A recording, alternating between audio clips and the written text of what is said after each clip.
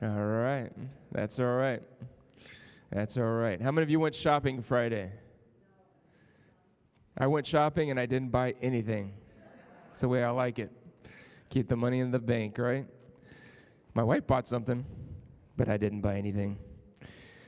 How many of you have your Christmas shopping done? Overachievers right here. Overachievers. How many of you are like me? You'll wait till December 23rd? I like that. I like that. That's the way to do it. All right. Well, this morning we're going to make one of your Christmas cards make sense. How many of you have ever seen Isaiah 9 and 6 on your Christmas card? Anybody? His name shall be called Wonderful Counselor, the Mighty God, the Everlasting Father, the Prince of Peace. Amen. It's beautiful. It really is a beautiful passage of Scripture. But I want to bring some context to that this morning, and we're going to talk about the wonderful name of God. Isaiah chapter 9, verse 6 and 7 is where I want to begin this morning. Isaiah chapter 9, verse 6. Welcome to all of you, whether you're a regular return church family member or a guest. We're glad that you're here today. His name is wonderful. Isaiah chapter 9, verses 6 and 7. For unto us a child is born, unto us a son is given, and the government will be upon his shoulders, and his name will be called Wonderful Counselor, Mighty God, Everlasting Father, Prince of Peace. And of the increase of his government and peace there will be no end. And upon the throne of David and over his government to order it and establish it with judgment and justice from that time forward, even forevermore. The zeal of the Lord of hosts will perform this. So there's an annunciation. Unto us a child is born, unto us a son is given. And it says that the government will be upon his shoulder. In other words, he will rise up to be a governor, the King of Kings, and the Lord of Lords. And it tells us four things. It gives us four titles, four names for this governor. And his name is Jesus, by the way. But four titles for this governor that his name shall be called Wonderful Counselor. And that is all one. I know that in some of the translations there's a comma between wonderful and counselor. If you're reading that like in the New King James translation, there's a comma there, but it's not necessary because it's actually one title. Isaiah chapter 28, verse 29, it says, this also comes from the Lord of hosts. He is wonderful in counsel and excellent in wisdom, right? So this goes together. He is a wonderful counselor. In other words, he is wise. He is wise, right? And he is a mighty God. That declares that he is strong. He's an everlasting or eternal Father. He's caring. And he is the Prince of Peace. He is peaceful. So four things, four titles, four attributes about our God, about our King, about our governor, that he is wise, he is strong, he is caring, and he is peaceful. Four declarations made about him, and his name shall be called wise, strong, caring, and peaceful. He is the Prince of Peace. Amen? So four declarations, and this word wonder, amazement, astonishment, that I love that. And that's just sticking with me, the awe of God, that we stand in awe of God, that we wonder. This king's wisdom is beyond all human wisdom. This man's counsel will be far above and away. It's like no other counsel. His word, his counsel stands alone. Amen? His word is holy. The counsel of God is holy. It's otherly. It's not common. It stands alone. And there's a declaration here, his name shall be called. As I was thinking about that, the name of God, the names, and there are, as you study Scripture, there are a plentitude of names attributed to God, and all of these names ascribe the character, the virtue of our God. And I thought, as I was thinking about the name of God or the names of God, I was taken to Exodus chapter 20, verse 7, and the Ten Commandments, right? Do not take the name of the Lord your God in vain, for the Lord your God will not hold him guiltless who takes his name in vain, right? And what does that mean? And a lot of times we think of profanity, right? And I do believe that is taking the name of the Lord in vain, right? Using using the name of the Lord in vain, casually, commonly. How many of you know that the name of Jesus is not to be treated commonly? And how many of you know we live in a culture that treats it as common, in fact, uses it as a slur, as a cuss word, slander, right? Vulgarity, ascribed to the name of Jesus Christ. And I think as Christians, we hear it so often in this world, out in public or in movies or on television, radio, wherever, you hear that so often that the name of Jesus is slandered. And that's one meaning of it. But more than that, it is literally to take the name of the Lord. As Christians, that's what happens to us. We take his name, right? We take his name. And what he's saying is that if we take the name of the Lord, we should live worthy of that name, right? It's what John's talking about in 1 John chapter 2, verse 6. Those who say that they follow Christ should walk as Jesus walked, right? And that doesn't mean that we're not going to mess up, that we will live a life without sin, but we are striving in this world to live a life like Jesus. And if we don't take that seriously, if we don't strive to live a life that is holy and uncommon and set apart unto God, sanctified, right? The process of sanctification, it's setting ourselves apart unto God. We need to live our lives in a way that says, you know what, I have taken the name of Jesus. How many of you had a mom or dad that says, hey, you don't act that way, you're a Hayes, you're an Epps, you're a Lowe, right? My kids don't act like that. Anybody have parents that ever told you that? You need to live worthy of that name. I gave you that name. You need to live worthy of it, right? We have received a name that is above all names, and we are to live lives worthy of that name. So just thinking through this process, the name of God, it is not common. It is wonderful, right? It stands alone. Amen? So here's what I want to do this morning. I want to give this passage of Scripture some context, because it really does. It's beautiful. It sounds, I think there's a song that has this, right?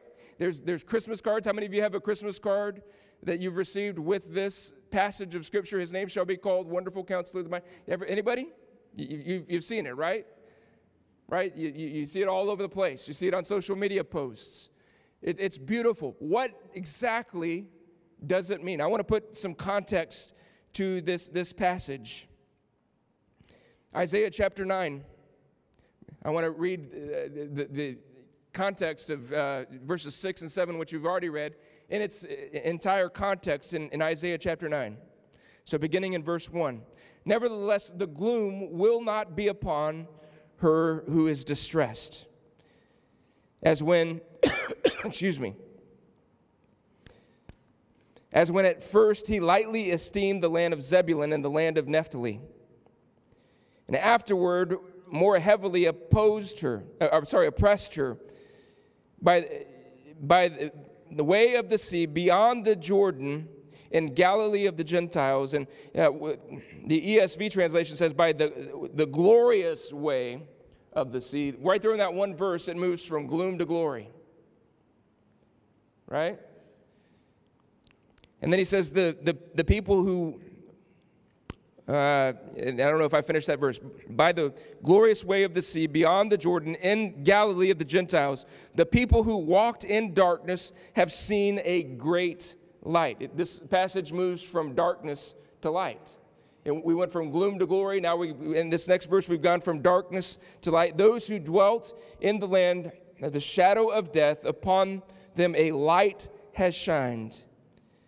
You have multiplied the nation and increased its joy.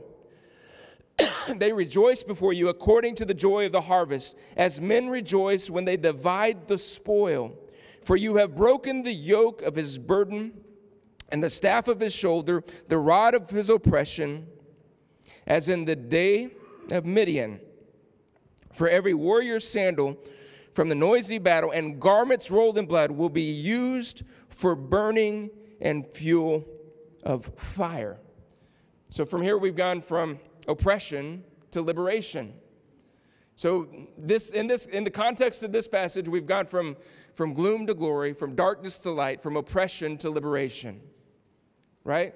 And he gives the reason for this in the next verse. For unto us a child is born, unto us a son is given, and the government will be upon his shoulders, and his name will be called Wonderful, Counselor, Mighty God, Everlasting Father, Prince of Peace. And the increase of his government and peace, there will be no end.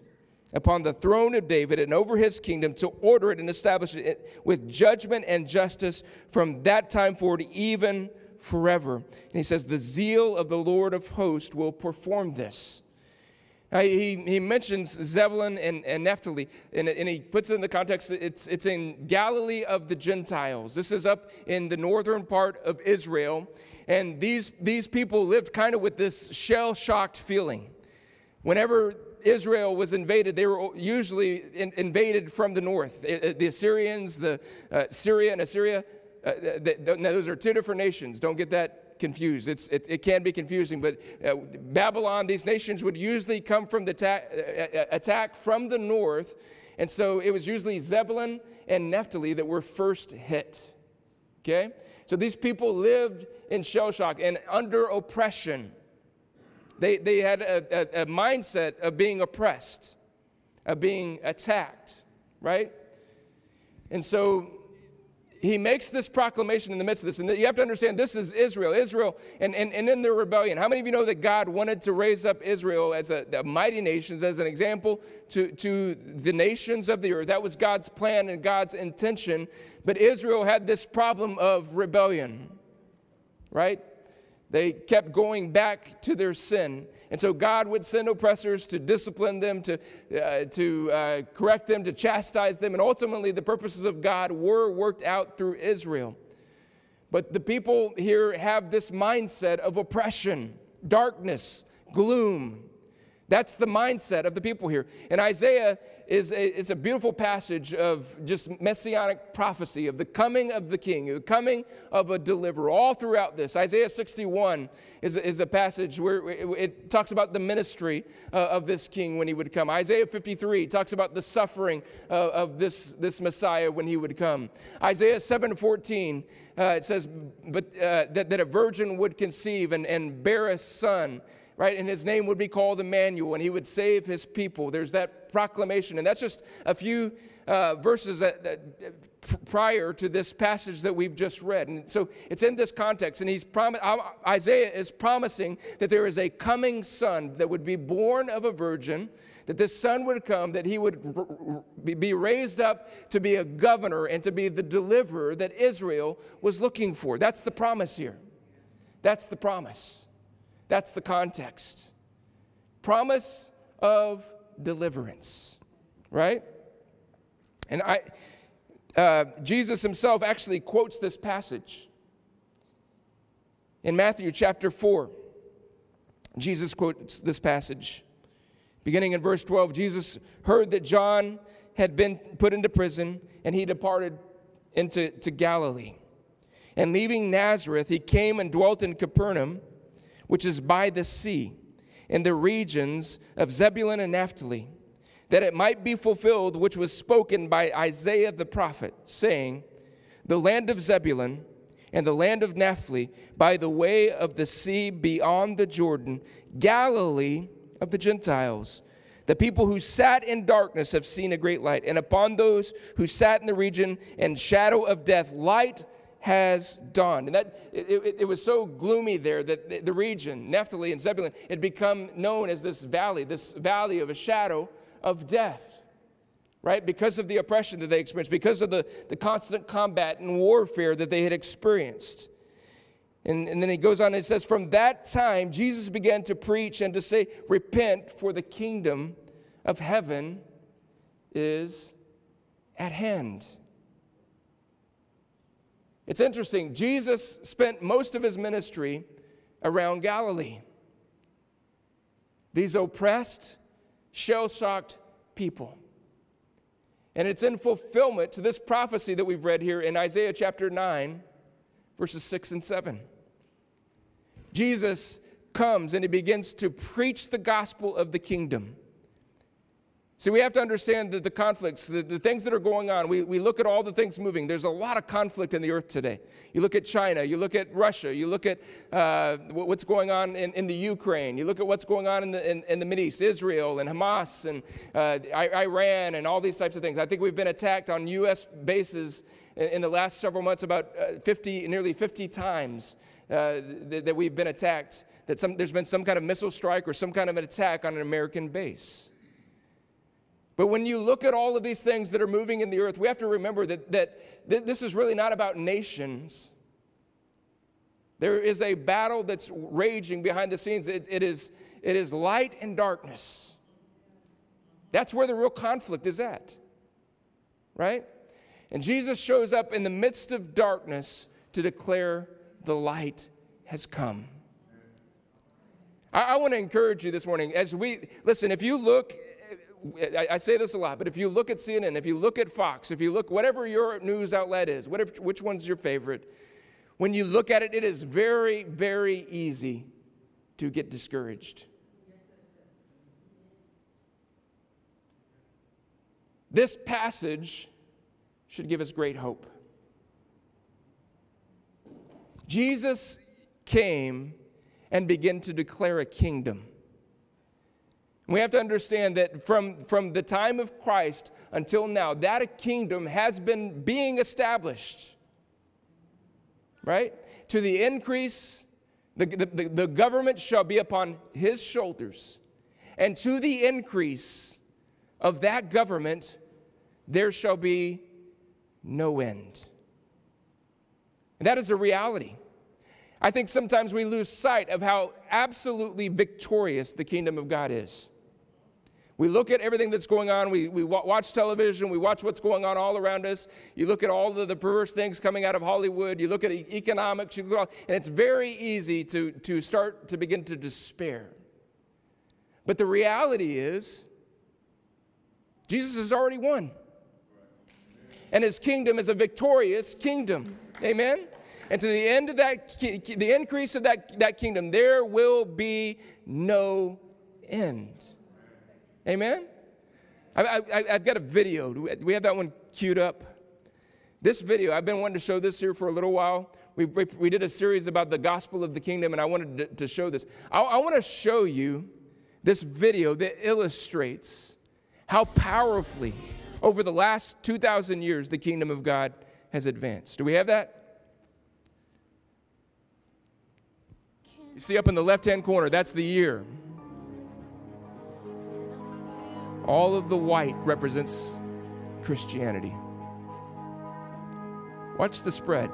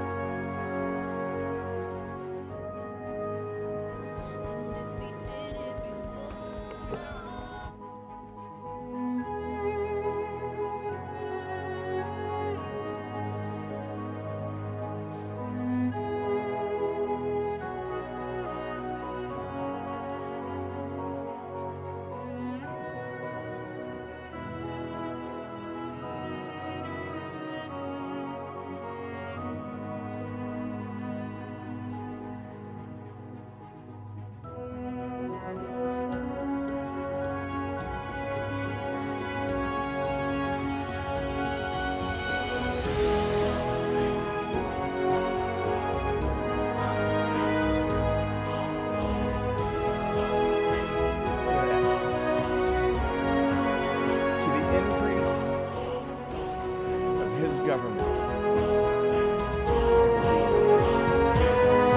This gospel will be preached to the ends of the earth, and then I'll come. Folks, Jesus is going to come back, and he is going to set up his kingdom, and he is going to rule from the throne of David forever and ever and ever and ever. And we are a part of a glorious kingdom. Amen? We don't have to, I'm going to say it again. Don't look at what's moving in this earth and despair. Don't look at what's moving in school systems and despair. Don't look at what's moving in this nation and despair. Amen? We have a great hope. Jesus picked Naphtali and Zebulun, Galilee of the Gentiles. And he went there and started his ministry so that it's a beautiful picture that out of gloom comes glory. Out of darkness comes light. And we look at these situations, every time you see darkness, whether it's in this nation, in this world, in a system, whatever it is, every time you see darkness, you know what it is? It's an opportunity for the light of Jesus Christ to shine. What do we do when we look out at situations and circumstances? Is it dark at your work? Is it dark where you go to school? You know what it is? It's an opportunity for you to shine. We Christians are very good at cursing the darkness. We can, look, it's dark over here. We can point it out. It's dark over here in this room. It's dark over in this corner. It's dark over there in that school district. It's dark in this government building. It's dark over here. It's dark in this nation. We're really good at pointing out the darkness. You know what we are whenever that happens? We're a thermometer. We're moving up and down by what we're experiencing. We as Christians are not called to be thermometers. We are called to be thermostats. We're not here to be moved by what's moving in the earth. We are here to move something in the earth, and it's called the kingdom of light. It's the kingdom of Jesus Christ, and we are here to advance that. We as Christians should be thermostats, not thermometers. We need to set the gauge. Instead of cursing darkness, you know what we need to do? Flip the light switch. Shine the light. Go into that dark workspace and shine for the glory of Jesus Christ. Go into that school district and shine for the light of the glory. Instead of cursing the school board, why don't you run for a seat on the school board and shine as a light for Jesus Christ? Instead of looking at all these things and despairing, we need to just shine with the light of the gospel of Jesus Christ. Amen? That's what I believe God's called us to do. And in God's kingdom, things move from gloom to glory, from dark to light, from oppression to liberation. You think about the power of the gospel. How has the gospel transformed your life? And this gospel works. We're here as ambassadors. We are here as representatives for that king in Isaiah chapter 9.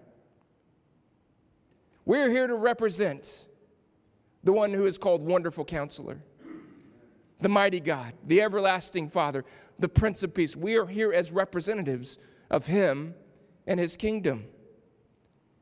Right? And he is working through us. He is working through us. You know, one of my favorite aspects or things to contemplate about the gospel is how little we have to do with any of it. We're just recipients. And then vessels that God uses. That's all that we are. We think it's so much about us, and it's really not. I love the last line of this passage that we read, the last line in verse 7. The zeal of the Lord of hosts will perform it. It doesn't say the host will perform it. It says the zeal of the Lord of hosts, the passion of the Lord of hosts. How many of you know that our God is a God of passion? Amen. Jesus said the zeal of the house had consumed him. Jesus was passionate. Jesus had a passion. In fact, his sufferings on the cross were called his passion. You think about that. He's passionate. I don't know if you know this, but he's passionate. He's mad about you. Every single one of us. The reason he went to the cross and died on that cross was for you and for me. He's passionate about us. He's passionate about his children. He's passionate about his church and his kingdom. He's passionate. Amen? We read that scripture last week out of Hebrews chapter 12, verses 29 and 30, that says we have not received a kingdom that can be shaken. So we ought to have thanksgiving and stand in awe and reverence for our God, because our God is an all-consuming fire. God burns with passion. And his passion is performing his will in planet Earth. Isaiah, one of the great prophecies of Isaiah, says that there was no justice in the earth. And the Lord looked for man, but there was none to be found. So he put his armor on, and by his own mighty arm, he brought justice. He brought justice. You know, in Ephesians, where we talk about the armor of God, the helmet of salvation, the breastplate of righteousness, the shield of faith, the Lord actually in Isaiah puts those, that's why it's called the armor of the Lord. It's his armor.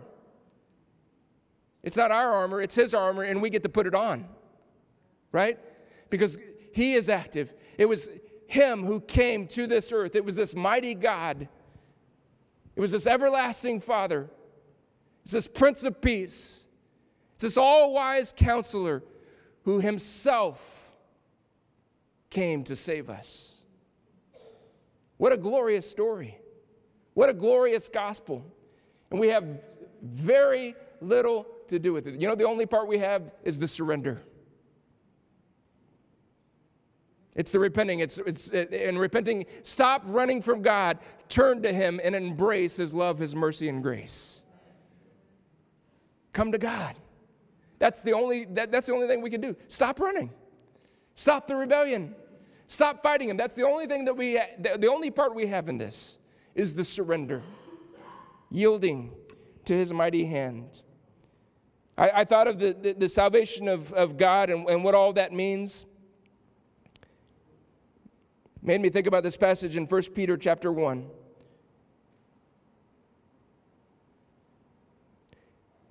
A line in my notes that I almost forgot. This is good. This is good. The passion of God is moving human history towards the ultimate triumph of Jesus Christ. Whew. The passion of God is moving human history. Did you see that? Did you see how the gospel is advancing through planet Earth? It's the passion of our God. And it's moving human history towards the ultimate triumph of Jesus Christ. Why do we despair?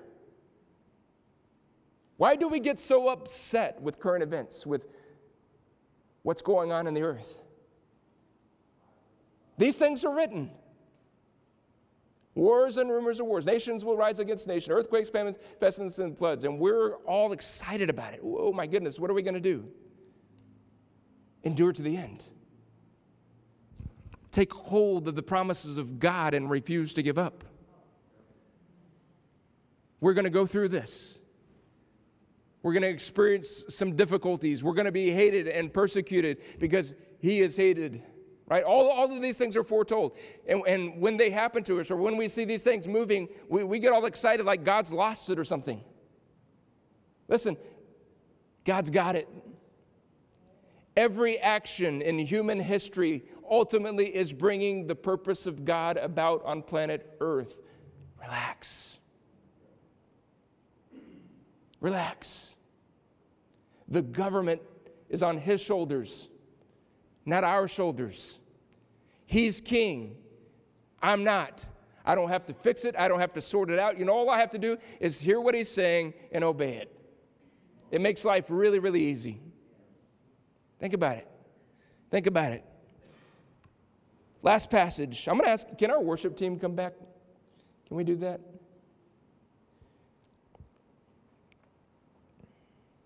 First Peter.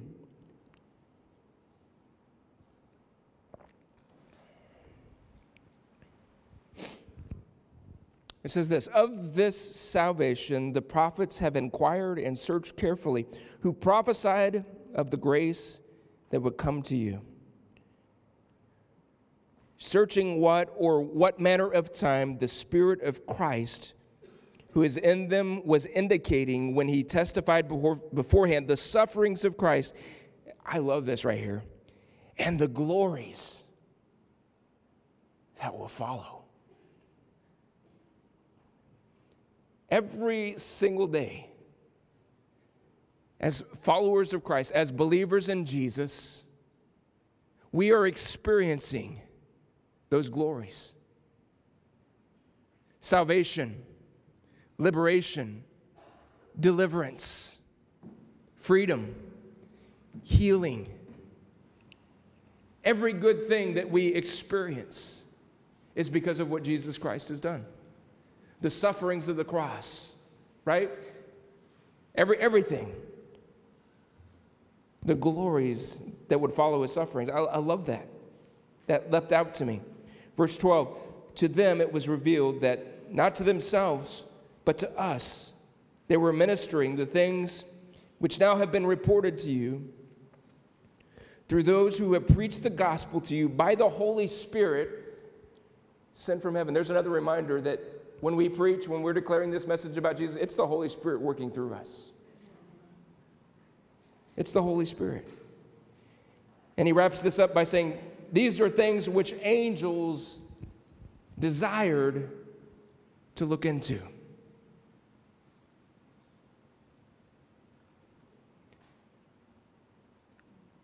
Here's my hope this morning. David Cook, he told this story about Abraham Lincoln. Abraham Lincoln went down around the corner from the White House to I think it was the Presbyterian Church, and he went with a senator. They walked to church that morning and listened to the message, and on the way out of church, that senator says to him, man, what a beautiful message. And he began to go on about all of the elaboration, the oratory, the eloquence of this preacher. And Abraham Lincoln's response was, so what? So what? And David Cook said that's a question that every preacher should ask himself. So what? He gave us an outline of 3 questions that when we're preparing messages we ought to ask. What? What are we going to tell them? So what? Why does it matter? And now what? Now what?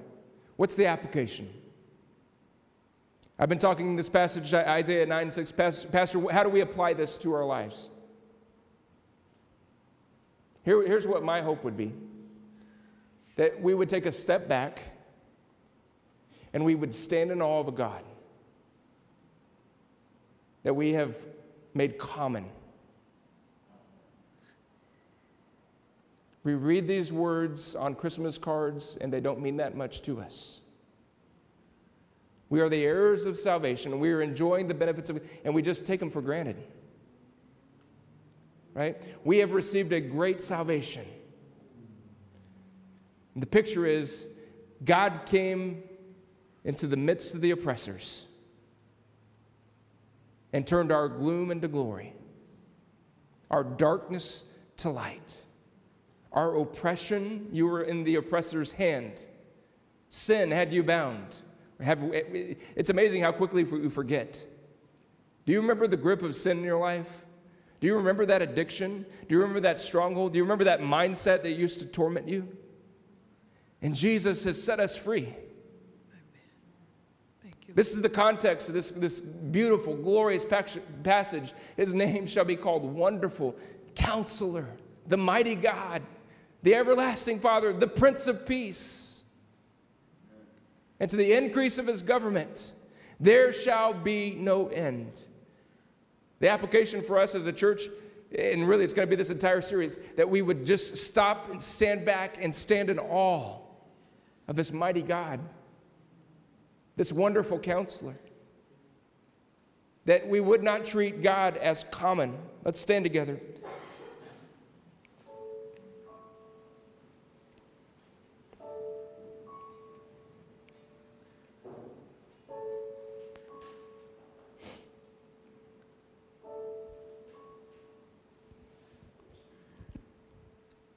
Here's how I want to wrap up. We're going to sing. And I want you to worship the King of glory, our wonderful counselor, our mighty God, our everlasting Father, our Prince of Peace. I want you to celebrate the fact that he is winning a victory,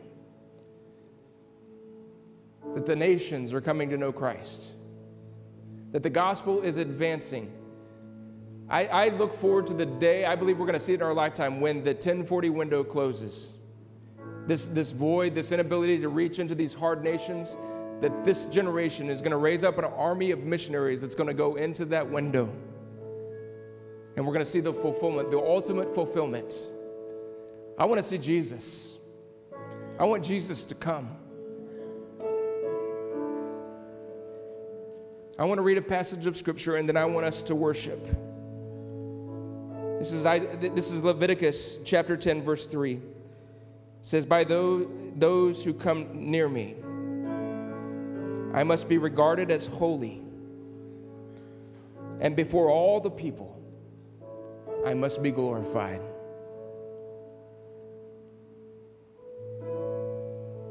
His name shall be called Wonderful Counselor, the Mighty God, the Everlasting Father, the Prince of Peace.